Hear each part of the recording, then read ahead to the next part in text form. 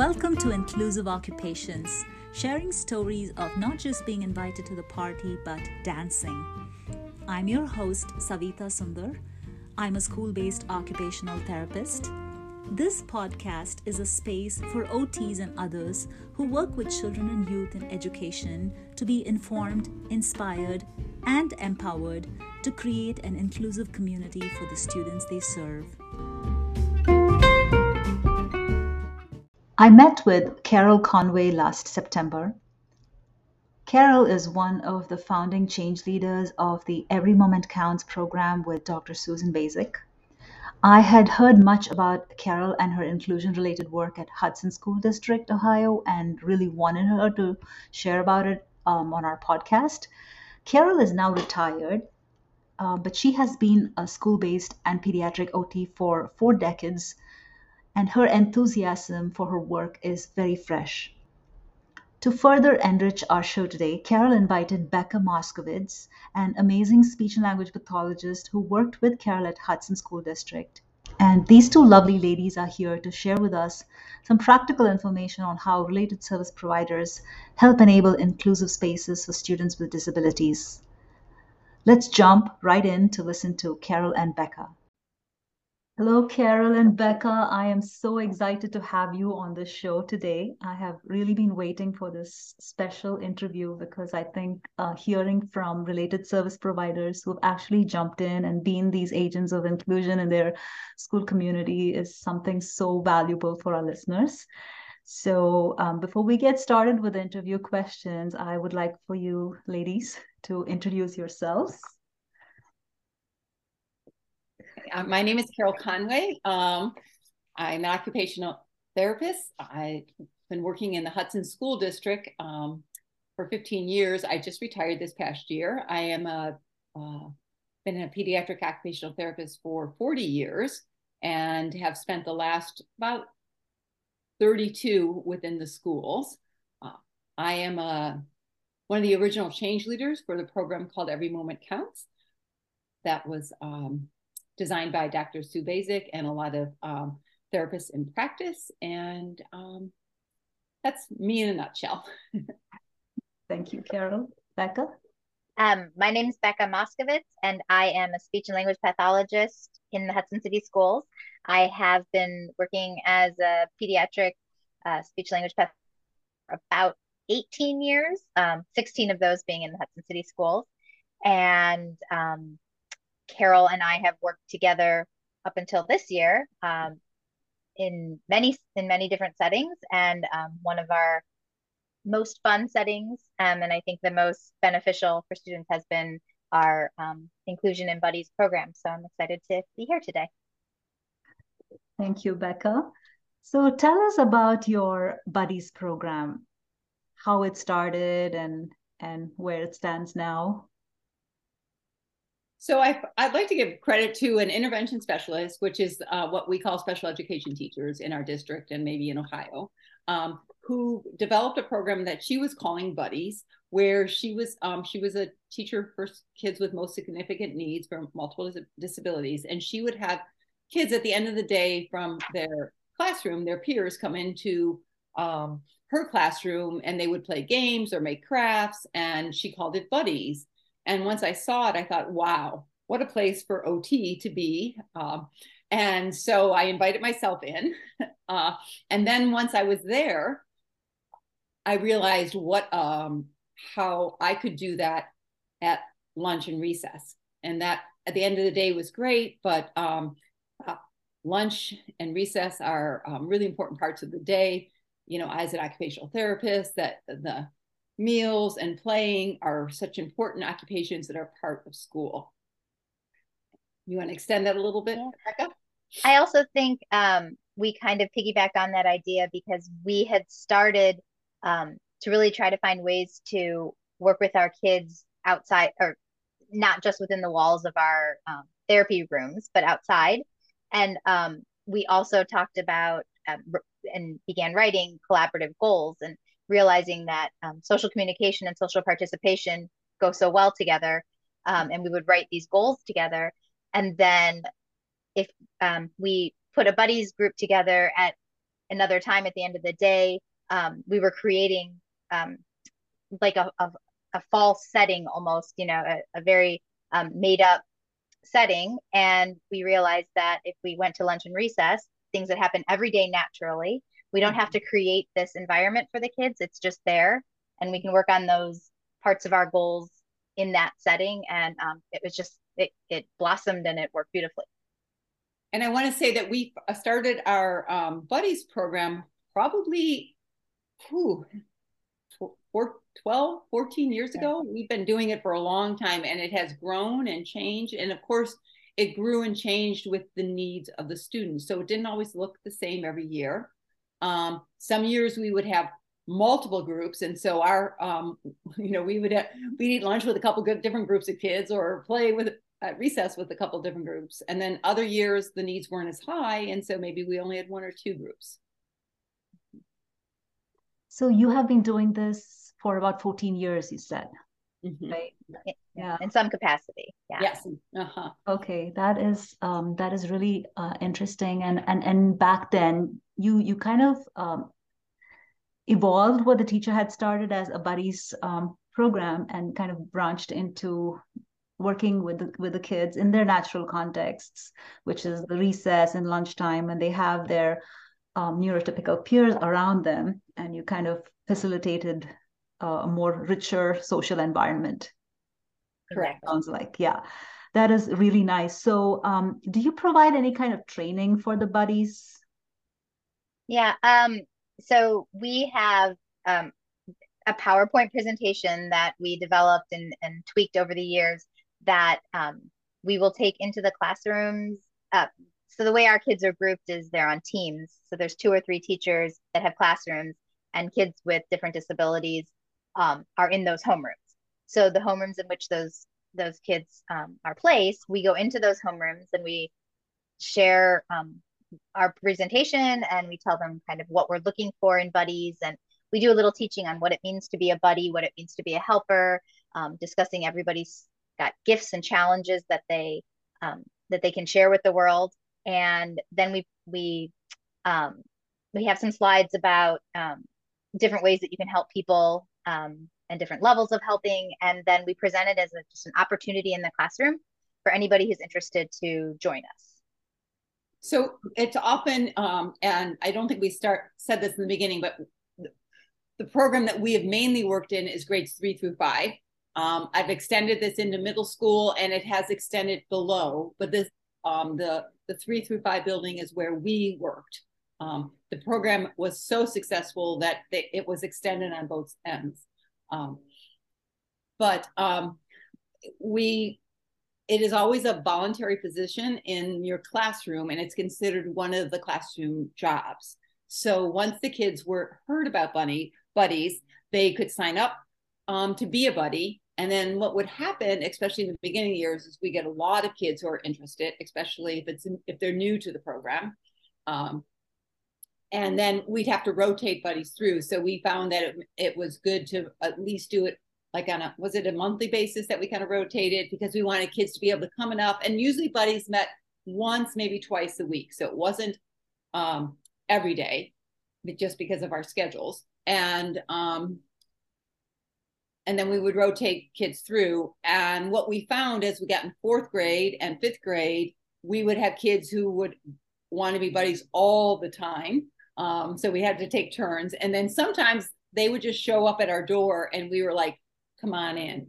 So the other thing that we did is that sometimes we would have buddies in the cafeteria, but we found that the environment was too loud because we have a very large cafeteria, like with over 200 kids. So a couple of years it worked like that, but we would move it into a smaller classroom. So it would be a group of anywhere between like maybe 10 to 15 is probably optimal. Sometimes, when you don't want to turn away a kid who wants to be there, here. So, we could have 20. And I think in terms of training, there were some times, I think back at the beginning, we really thought about some formal training and bringing the kids in and teaching them skills. But because every year our students were so different, the students with special needs, they were so different and they had different needs. To tailor exactly what they needed from their peers was very challenging because we didn't necessarily know until we saw it happen. And then because our buddies were rotating, it would have been every month this big training, which we didn't find as beneficial as in the moment teaching and modeling and reminding the peers, kind of what their role was. And these natural friendships that would form led us then to provide the training that they needed. And there was a lot of social emotional training that was going on in the very beginning about what it is to be a friend.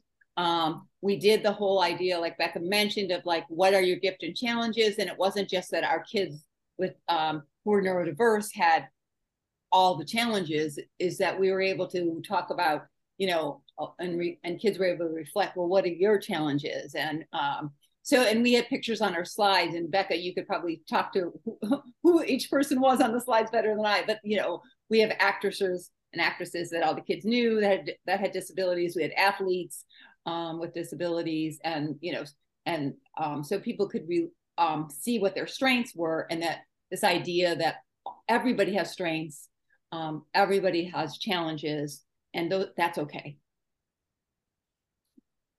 That is really nice how you have this disability awareness kind of woven into the program, starting off with explaining to them about strengths and challenges, and bringing those real life people, and then educating the kids or training them on maybe their communication. Just wondering, so I'm guessing a lot of students are AAC users in your I wouldn't say a lot. We probably have 1 to 4 a year. Okay. I would say per buddy group. Okay. The beautiful thing about our district is that these kids have been together since preschool and kindergarten. So we're not really introducing many kids to other students that they've never met before. It's just a more controlled environment where they can get to know them, I think, on a different level. So they've always been around each other. So they are not in self-contained classrooms. That's my understanding, correct? Correct. Okay, so they're always together in the same classroom, and services are brought into the general education classroom?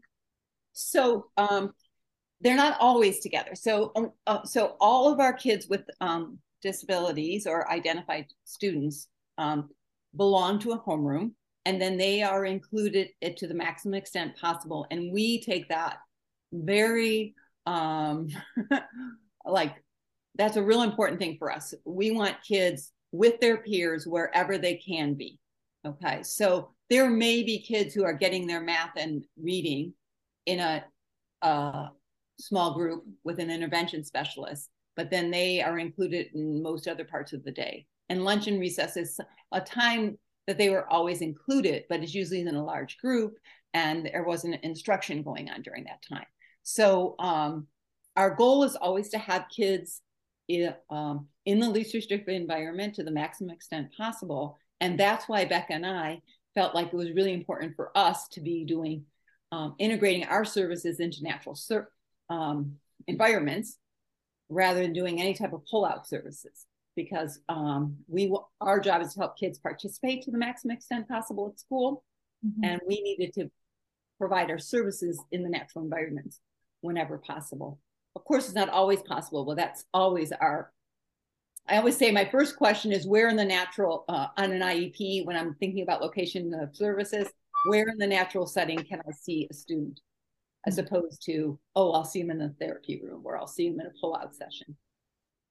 It's so diverse across the country. There are some school districts where the philosophy has been, we see them in their natural environment, which is their self-contained classroom, so that becomes their natural environment, and there is little awareness that the least restrictive environment is, we have to be striving towards lesser restrictive environments, I think, because otherwise the spirit of LRE is really not implemented in schools. So tell us something about how you have looked into evidence behind this intervention, buddies group, peer-mediated interventions. So I first started when we first started this work a while back, we started looking at the peer-mediated intervention research, which really suggested that it was helpful for kids with disabilities to be with their peers. I think the original research was done with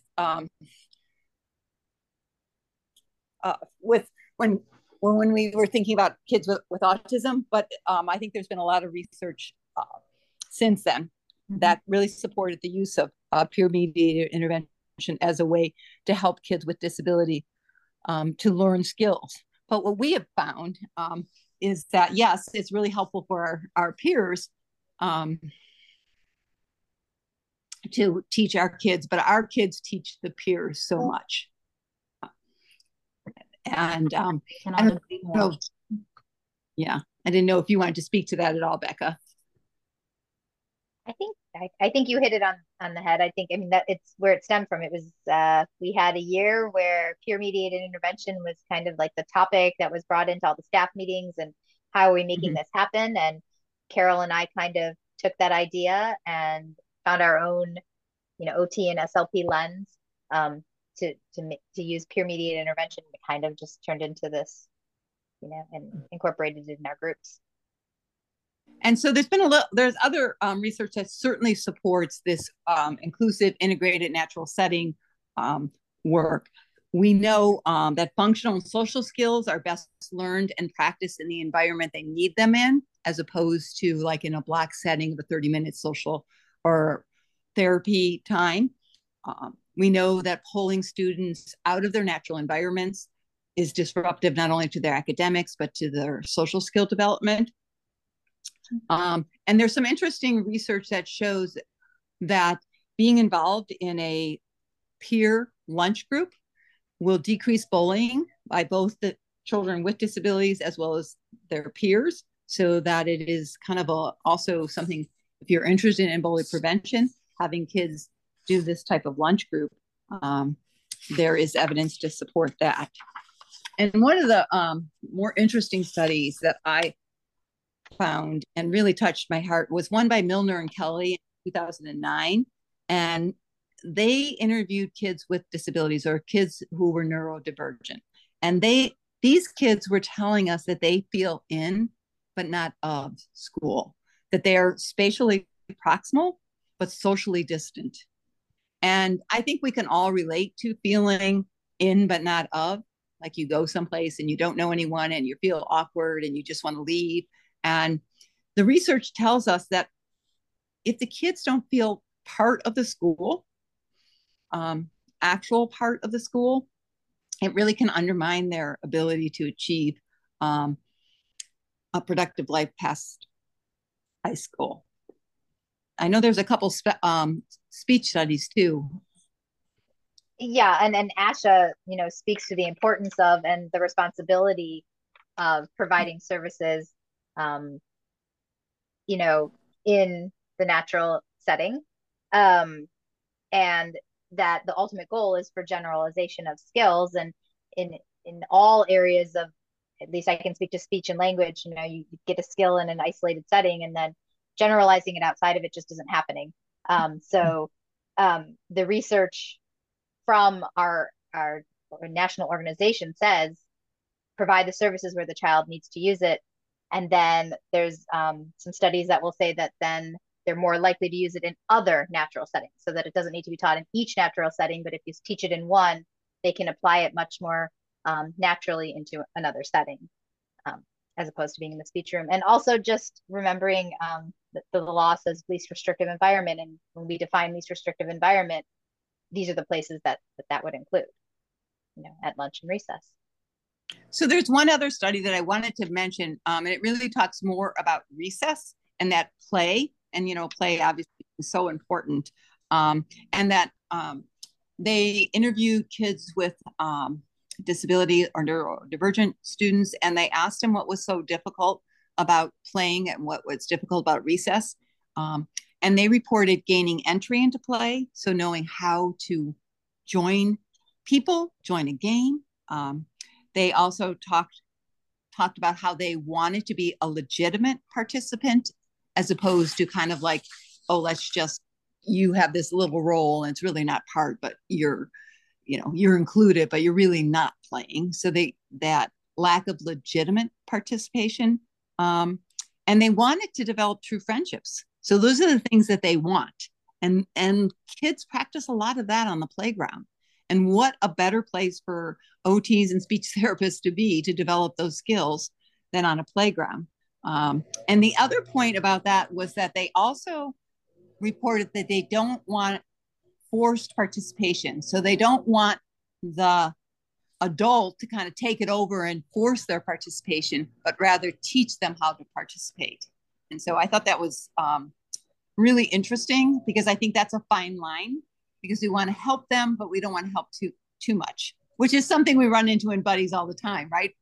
Right. Oh, yes. Yes. We have very helpful peers. Yes. The peers often are more helpful than they need to be. Want to like kind of take care of as opposed to be a friend of. Right. Yeah. Yeah. I can totally relate with what you ladies are sharing, because we've done that in our school as well. And I can kind of like, yes, I know what you're talking about. The peers get so excited, like back off a little bit. Yeah. True. And I think what attracts or who is attracted to be a buddy are people who are kind and helpful. And so they think that's what the role is. And so that's the dance that we play with them. So yeah. True. And just, can you kind of like share how this program is run, in the sense like, so how does a typical lunch, a buddy's lunch program look like, or how does a recess look like? So lunch buddies, I think in its truest, sense, like when we have a group that's really gelling and everything is going as planned as can be for a natural setting. The kids come in to the space that we have provided, and just like they would in the cafeteria, we get them, they sit down, and it's a great place. I can speak for the OT here. I'm not one, but for the fine motor piece, kids can practice opening their own applesauces and pulling their own tabs off their soft drinks. In the lunchroom, a lot of times that's just done for them. So we're there and we can get them all started there. And then we're modeling that for the peers. And then eventually we can show the peers, here, put their hand here and then let them open it, and or wait till he asks you, kind of thing. And just kind of modeling the skills that we're trying to teach the children. So that's how it starts. And then we often, at least at the beginning, will have a question of the day or some kind of sentence starter to get the ball rolling, to get them talking, and to have turn taking. So some kids are chattier than others, and they can come up with their own topics of conversation. But a lot of times if we start the conversation with some kind of sentence starter or question of the day, then they get more involved. They see where their similarities lie. Like, oh my gosh, if you had a would you rather, and like, I would rather do what this kid does too. I didn't think we had anything in common. It kind of sparks some connections. And then the modeling of the natural skill of cleaning up and transitioning to your next place. It happens so quickly. And in the cafeteria, I think everybody, has a good intent. Let's put everybody in the cafeteria and they should just be able to do everything that's expected. But there's so many hidden rules and different skills that they need to do. So in this small environment, everybody's practicing and modeling all the steps of what lunch includes. So the small group allows us to kind of slow down the world for us at lunch. It really lets our kids who are slow eaters or who have fine motor challenges or some self-care kind of challenges to practice the skill that they need. The question of the day is always written on the board when they come in on a whiteboard, and so kids have an opportunity to write their answer. We always laugh because if we're late or don't have the question up, they're like, Miss Becca, where is the question? Or they'll ask if they could make the question. So it really is a conversation starter for us. And then there are other times where if we want to facilitate some more turn taking or conversations, we will we will do some other games. Like we have a die where we'll have 6 questions, like 1, 2, 3, 4, 5, 6. And if they roll a 1, they have to answer question number 1, and then they pass the die. And it's just kind of this idea of getting to know each other, maybe if the creating opportunities for more communication and participation. It's a great place to practice waiting and self-regulation. So I would say that's kind of buddies in a nutshell for lunch. Mm-hmm. Yeah. And recess. Mm-hmm. Yeah, go ahead.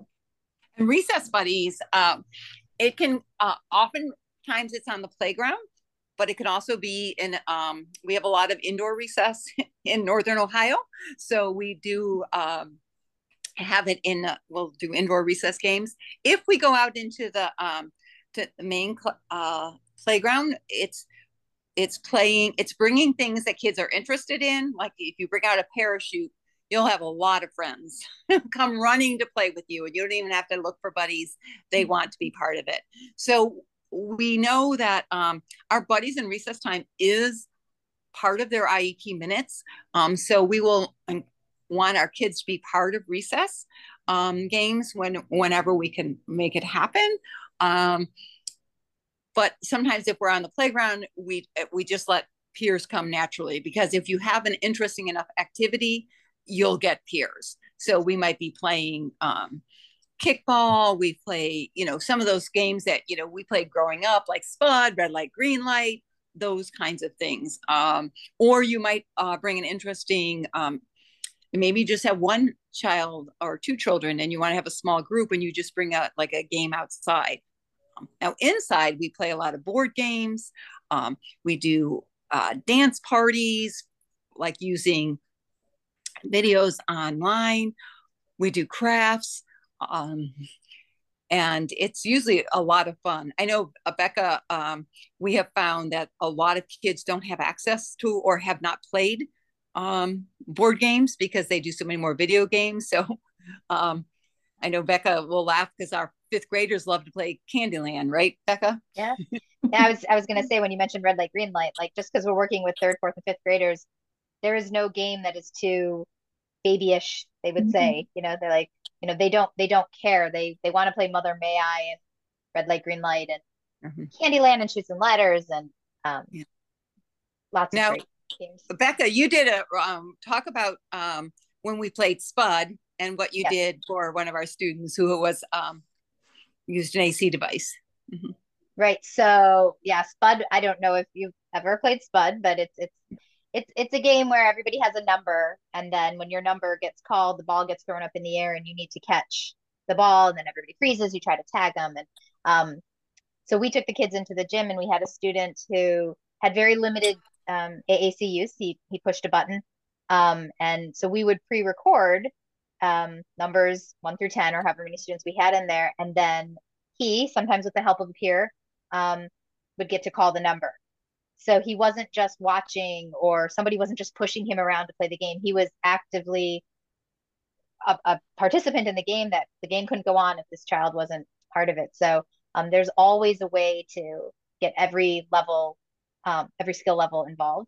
That was, and then we had taught these kids another game to play outside. So then they could go teach other kids outside to play the game, and then all the students could be involved. And so an indoor game that we often played was Pictionary. And instead of using the Pictionary cards, because sometimes I felt that those were too difficult, we just made our own. And we often teamed kids with a peer. So, and some of our kids who were neurodivergent couldn't really draw as well, or needed some ideas. So their peer buddy would kind of give them ideas, or they might draw it together. And so we were always finding ways to adapt a game so that everybody's included, everybody's having fun. And this is great during our buddies time. But like what we find is that because of this exposure, kids are developing true friendships. And we see it, we'll see them out on the playground playing together, or we'll see them in gym class, or we'll see them, sitting with each other at the library, because now they know each other and now they're friends. And not just helpers. That's huge. Yeah. Yeah, that is so, so true because I think authentic inclusion does take intentional effort. And if we Yes. don't do that, and if you weren't doing this buddies program, I'm imagining recess would be hit or miss. Maybe some kid might come and say hi, but most of the kids are going to group up with other kids at their level of interest without even giving any opportunity for kids who probably don't have the communication skills and the social skills to express Mhm. themselves. Those kids are definitely going to not have that sense of belonging. So I think this is such an important thing, and I also feel like as OTs we have been so boxed into the fine motor section, right? Right. What is the point on working in fine motor skills if it's not in a meaningful context? Correct. Put into a meaningful context, and you guys are doing just that, and just kind of underlining that OT intervention is so much based on modifying the environment as well as the activity, in addition to just training the kid to develop isolated skills. So It's thank funny you. that you say that because when they hired me at Hudson 15 years ago, they said, I remember one principal saying to me, "Oh, you'll just do mainly handwriting." And I'm thinking to myself, okay, this is where we're starting. And so 15 years later, here's where we are. So just, as OTs, we have to advocate our scope of practice, and they don't know what we're supposed to do. We need to advocate what it is, and our role in inclusion and helping kids participate to the maximum extent possible is so important. There is a quote that I always go back to, is that kids don't come to school to receive related services. They come to school to participate. And my job is to help them participate. So, we're not medical models. That's the law, right? Yes. Supplemental It's the aids and law. services are to enable kids to be in the least restrictive environment. They're not put in a least restrictive environment to get therapy services. So, Carol, that is such an important thing you brought out. So true. Yes. Yeah, yeah. So tell me something about how you write the goals for these groups. Do you base your goals on the opportunity they have in this environment? So I wouldn't say that we're ever basing our goals because a child's in a buddies group. I would say we collaboratively and often with the intervention specialist, I've worked with the vision specialist and the physical therapist as well. What do we want this child to do? And then if we want them to, so from a speech and language perspective, if we want them to ask questions or make comments, that's totally something that happens within the buddy setting. If Carol needs to work with OT for fine motor, then we know that buddies is going to have an opportunity to do Pictionary on the board. So they're going to be able to write. So I wouldn't say that we ever have sat down and said, all right, we have a kid that's in buddies, because our IEPs don't say buddy group. Our IEPs say, a chance to work in a small group in a general education setting. And then we work on that goal in whatever setting is written on the IEP, because the child's not going to be with us forever. The child's going to go on, to another setting, and maybe that building doesn't have lunchtime, but they have recess. So we would never specify, I don't think, which group the goal needs to be worked on. So it sounds like the buddies program is more like one of the tools you use to address the goals, right? Yeah. Yep, that's a great It way to makes put a it. very, very therapeutic environment for helping them achieve those goals that they can, they can master in different environments, because there's so much engagement built into the buddy program. Naturally. So, and buddies is often not the only place we will see a student. It's like one of the places that we will address their goals. And people are like, well, it looks like you're doing the same thing. And again, so we often say, well, I'm working a little bit more on social participation, which has a huge piece of self-regulation and sensory to it. And Becca's working a little bit more on social communication. And so it overlaps, but it's not the same. So we might have an overarching goal together, but maybe the objectives she might be doing objective 1 and I might be doing 2 or 3, or, you know, Right. it really, go ahead. Yeah, well, a lot of times a goal, we would title it something like social communication and participation. And then the goal might be something like, when working in a group with another student, this student will engage for 5 minutes in an activity. And then my goal might be the student will ask 2 questions per session, and Carol's might be the student will take turns or share remain material or yes. remain on task, or And then we would just attach to whichever objectives were ours. And the time together is invaluable, like to be working on it at the same time. It's not necessarily written that we have to, because maybe one year it just doesn't work that it's all at the same time. But if we do, it's like bonus, you know. Yeah. I mean, the child's growth is in the center. So yes, that's all that matters, right? When we write our goals, we want to put that child in the center. It doesn't matter whose goal it is, but we want to make sure that we're all kind of transdisciplinarily working on these areas right. of importance. And the gift for us, and because we work in a district, and like so often I'm co-teaching with Becca, but we also might be co-teaching with intervention specialists, not always in buddies, but they are always invited, and so are the counselors. But it's that because I spend so much time in a co-teaching model, I've become a mini person who can support, speech and communication. And she has become, you heard her talk about fine motor and some of the things that are doing. So that it's such a win-win for the child to be able to have skilled people working across environments. Totally. And I think, and a lot of times the paraprofessionals will join us. Yes. And then I think that is invaluable, because then we are modeling our area of expertise for that person. And then the best, paraprofessionals that we have, we hear our words coming out of their mouths throughout the entire day, because those people are with our children all day long. We hear the students using the words that we use to prompt them. And it's awesome. And then the child is getting therapy, not really therapy, but all day long. Yeah. They don't need to be with us. Yeah. Yeah.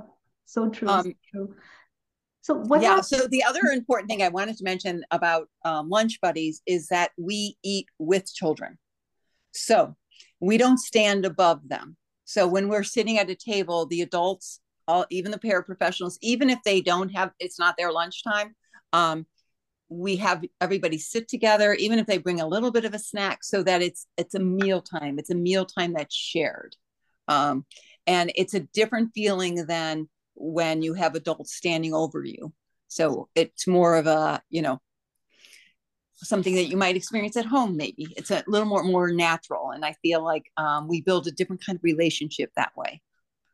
So have you followed through to see how they were moving on to middle school and high school? Did those relationships continue? Quite often they do.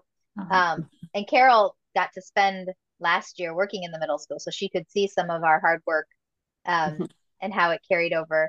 I do think it's very cool, and Carol, I'll let you speak a little bit more to it, but there was a student who was a buddy who, when she was in middle school, I believe, heard about a program called Our Time to Shine, which is a theater program where you pair students of different levels together to create a musical theater production.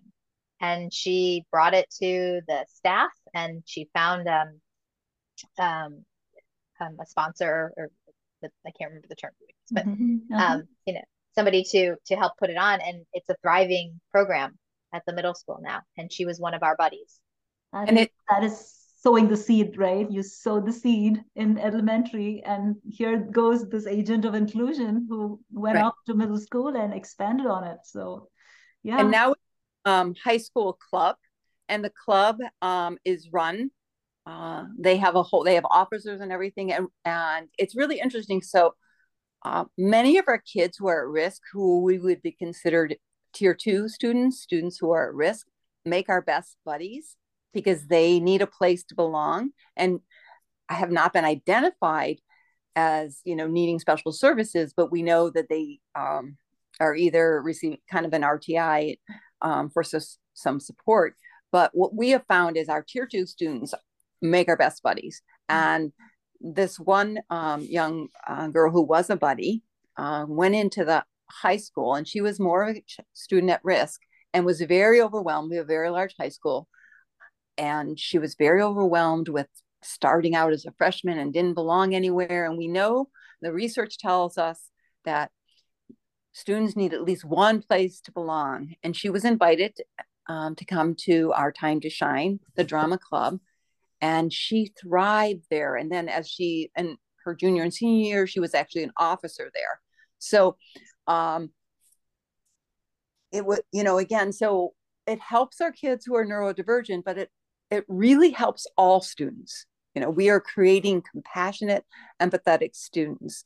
And we start with buddies. What we see in middle school is we do some lunch programs. Middle school is a different animal because the scheduling is really challenging. But by the time we get to high school, we have that club. We have a video club that one of the OTs started. And again, kids just want to be friends with our kids that are neurodivergent because they've been exposed, they've been around, they know how to do it. We also have a program called Sparkle Cheer, which is a national program that I heard about. And I actually told one of the high school teachers, this is a fabulous program, but I really don't have any time to help you, but look into it. And so somebody else picked up the ball, and we, in our district at home football games, we have kids with and without disabilities cheering side by side. Each neurodivergent student has a cheer mentor. They get their lockers decorated. They go to all the, things that the cheerleaders go to. And they also do it for basketball too. So for basketball and football. So what we've seen in this 10 years of really working toward inclusive services and integrating our services into natural times of the day is that we really have seen a change in our culture of our kids belonging. So this is just such a huge possibility for our kiddos. They have such a valuable role in the school community, but sadly this opportunity has been missed out, and they've been out in the margins, never included. And just giving this opportunity for so many students to thrive and to shine, we were taking that away by segregating these kids into self-contained classrooms when it's, and when you have all these resources, you have all these therapists, so many hours are going into pull out handwriting sessions and pull out fine motor sessions. I mean, who said we're experts in handwriting? We never went, that wasn't taught to us in OT school at all. Right? So somewhere along the way, we have deviated and become boxed into these roles. And it's high time we move on and add value, add these rich experiences into the lives of our students. So what are some obstacles and barriers you have experienced in this program? Well, you just spoke to one of them, is understanding. And so that need to always advocate for what our scope of practice is. And the other one, I think, is the scheduling.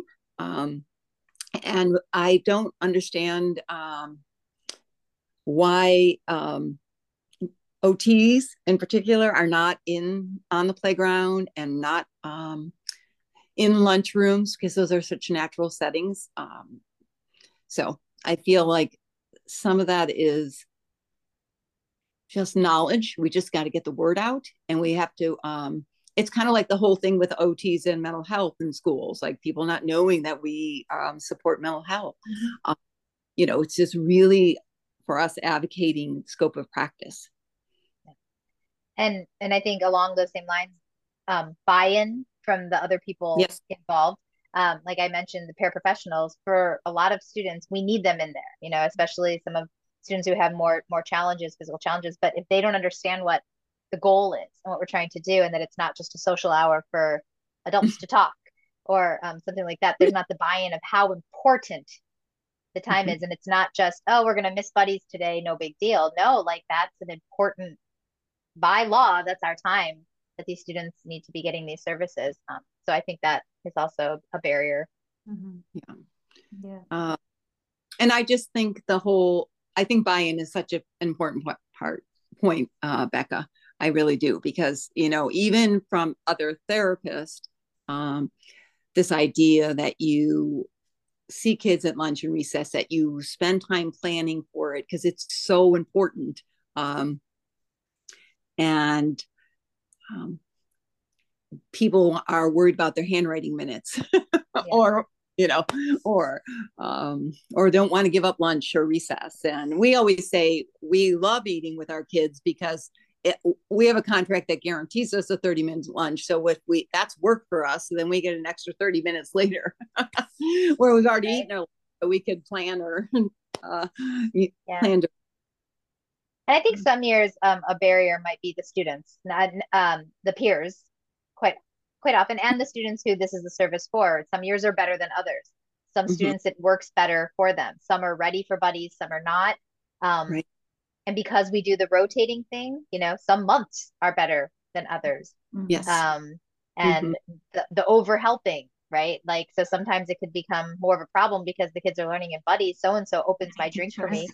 Yes. I'm just going to have so-and-so open my drink every week, right.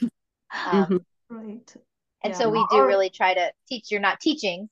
Right. You're part of this. Found kids becoming kind of bossy and taking on this, like, I'm a little above you and here I am, you got to listen to me kind of attitude. Have you seen that happen? Sometimes, but I don't think those are the ones that stay. Yeah.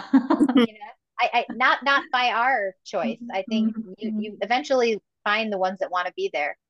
And, it's a lot of times it just happens. I mean, we don't even have to try. Yeah. So if you were to leave our listeners as a speech therapist, as an occupational therapist, and I think you've kind of spoken about these, like if you were to give a final takeaway for our listeners, what would that be? It's a good one. I guess, I have kind of said it, but I would like OTs in particular to advocate for your scope of practice. I would like for you to try a small group at lunch or at recess.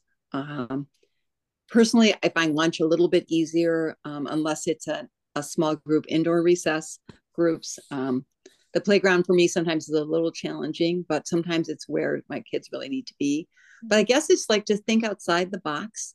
I will tell you that personally, the time that I have spent integrating my services, co-teaching, and focusing on inclusion have been the best part of my job. And I have always loved my job.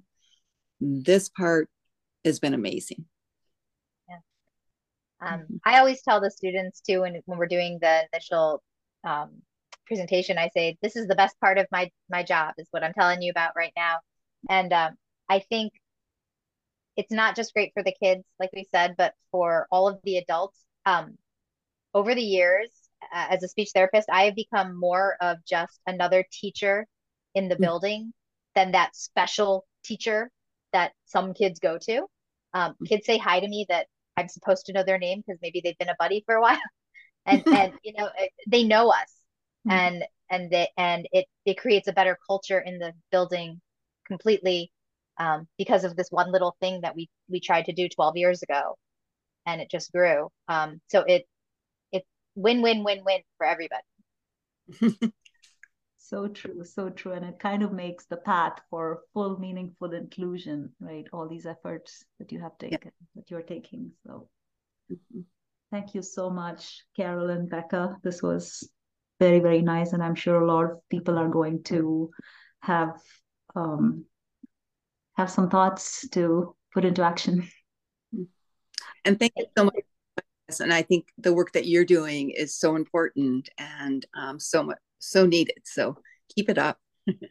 Thank you.